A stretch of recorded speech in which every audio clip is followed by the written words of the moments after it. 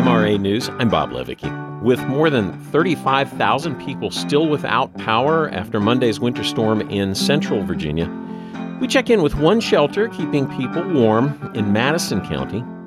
CNN's Jim Acosta, Mary Trump, and Congresswoman Liz Cheney join a panel at UVA to discuss the shock of January 6th, 2021. And we survey the week in politics as Richmond gets set for a change of power next week. This is the WMRA Daily for Friday, January 7th.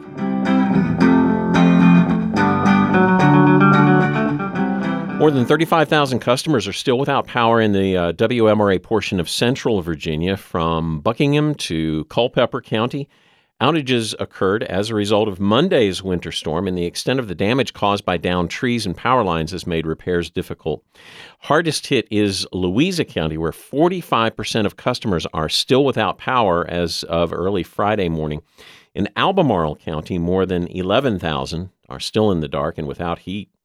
In Madison County, about 17%, 1,300 customers remain without power. And that's where WMRA's Randy B. Hagee went to check out one of the shelters that have been set up throughout the region. A small band of Madison County residents woke up on Wednesday morning to a breakfast of bagels with cream cheese, bacon, and fresh fruit served up in the volunteer fire station, which opened an emergency shelter on Tuesday. By then, many locals had already been without power for 24 hours. So folks were desperate to be warm and to charge electronic devices for the most part. Valerie Ward is overseeing the shelter. She directs the county's Department of Social Services. This is our sleeping area where we have cots kind of spaced out to have as good a level of social distancing as we could have. We have, I believe, 15 cots in this room.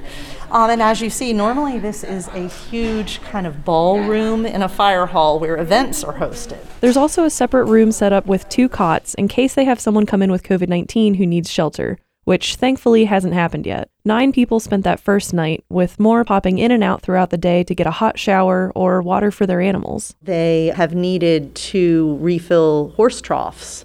So luckily we have the availability to fill jugs of water out in the back side of the fire department. We have a pretty strong community of homesteaders who are very self-sufficient and have wood stoves and have generators and have propane grills. Folks that are proud to be self-sufficient in every other arena, but they really are looking forward by day 3 to a hot shower. She said other people are bunking with family and friends until the power comes back on. We've heard tale of staying with family members who have had their power restored. We have neighbors who are kind of having giant sleepovers.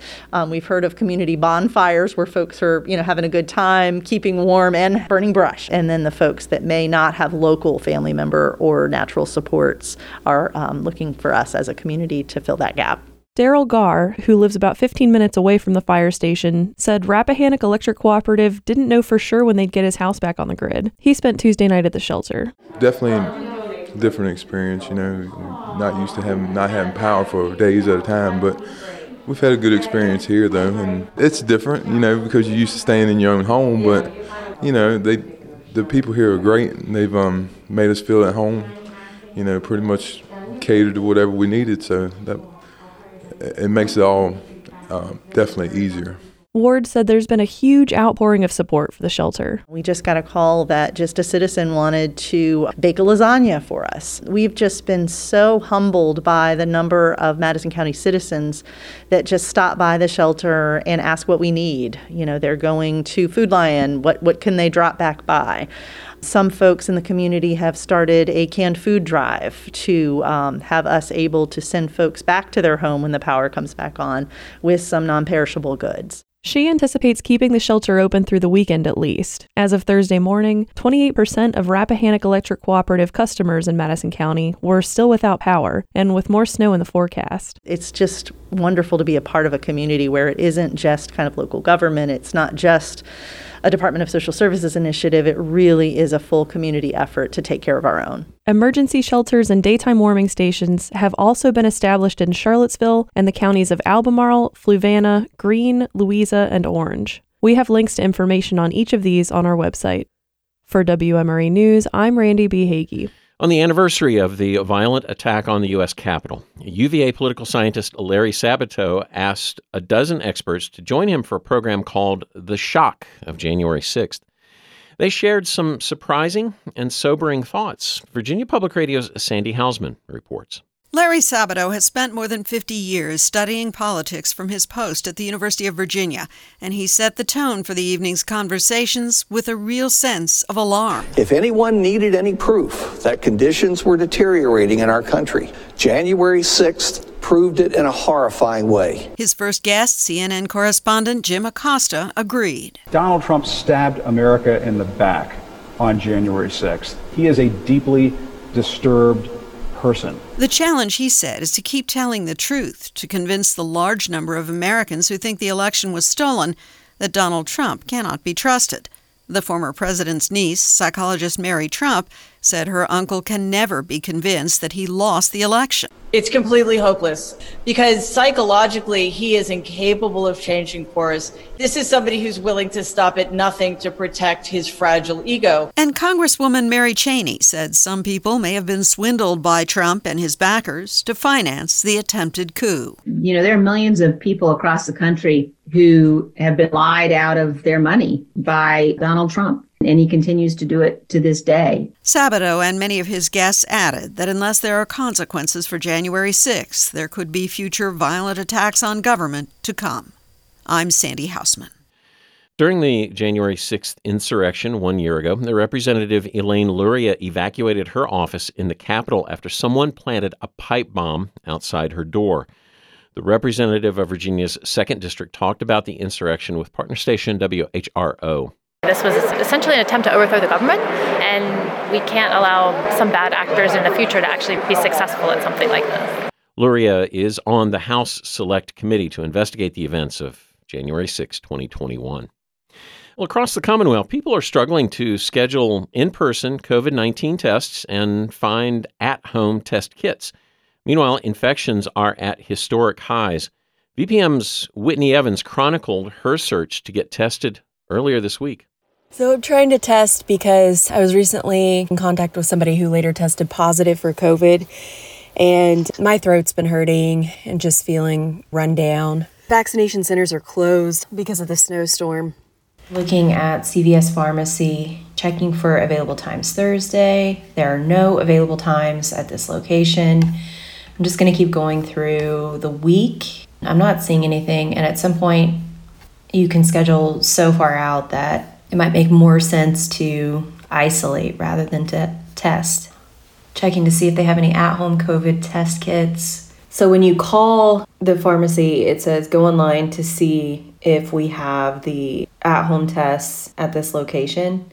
But when you go online, it says visit your store to see if it's available. I'm going to try to go to this patient first here. There are more people in the parking lot right now than there are parking spots. And I know this patient first is only accepting people who have symptoms.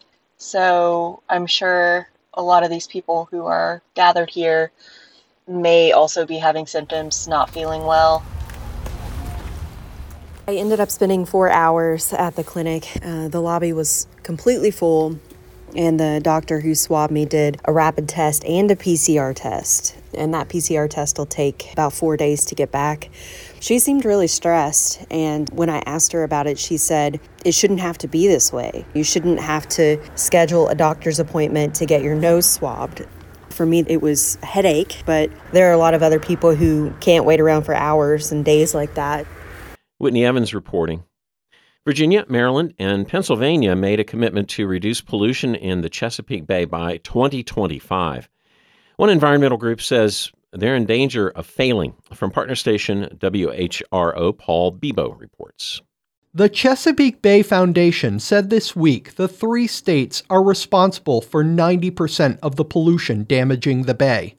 Virginia and Maryland are generally on track to make their commitments. Pennsylvania isn't. But the story is more complicated than that. The CBF says Virginia's progress is mostly because it has upgraded wastewater treatment plants. But the state needs to do more to reduce agricultural runoff and pollution from cities and suburbs. Also, the state is losing forests, important filters of water. The CBF says Virginia is losing an area of forest the size of Richmond every year. Governor-elect Glenn Youngkin announced his pick on Thursday for Secretary of Labor, a cabinet role that will involve overseeing a Youngkin campaign promise to overhaul the beleaguered State Employment Commission. George Bryan Slater, a veteran of both politics and state and federal government work, has been tapped for the job, the transition team announced.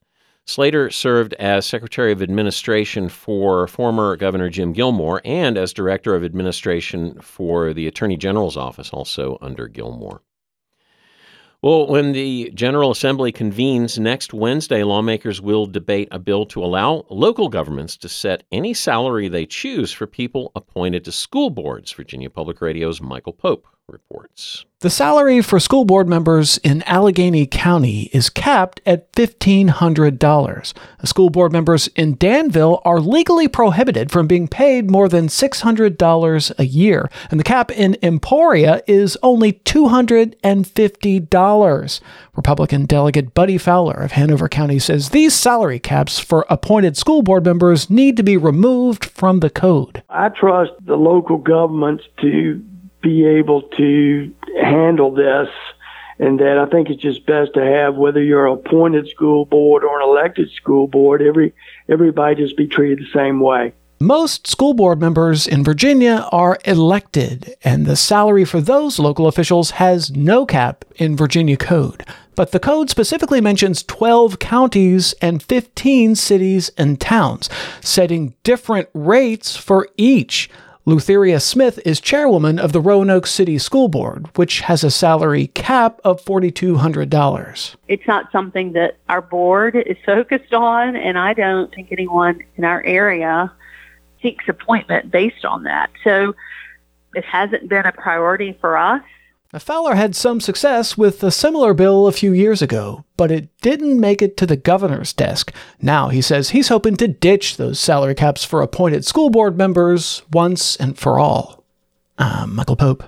Well, finally today, Virginia's outgoing and incoming governors have both been dealing with some criticism this week. Jeff Shapiro of the Richmond Times-Dispatch and Michael Pope have more on that and a preview of the General Assembly session coming next week. Glenn Youngkin is filling his cabinet slowly, but he is filling it. One of his recent appointments has stirred up some controversy. Andrew Wheeler's nomination to be Secretary of Natural and Historic Resources. Jeff Shapiro, is that nomination going to see the light of day from the General Assembly? Talk about coal in your Christmas stocking. I mean, here we are in the new year. Wheeler is a former coal industry lobbyist who ran the EPA for Donald Trump. This is creating three problems for Youngkin, this Wheeler nomination. One, of course, it sharpens the focus on the Trump-Youngkin axis. I mean, Wheeler is not the only ex-Trumpster who's been hired by Glenn Youngkin. But Youngkin, of course, has gone to great lengths to sort of distance himself from the former president for a number of the obvious reasons. Two, the Wheeler nomination really lays bare Republican hostility for the environment. And, of course, Youngkin had already pledged to pull out of that Green Energy Pact, which Virginia joined under the Democrats. And three, and to your concern, it sets up a confrontation with the Democrats, who are spoiling in the Senate to reject Wheeler for this cabinet seat. So Virginia found itself in international headlines this week for a massive and historic traffic jam on I-95. Jeff Shapiro, what's the fallout from that?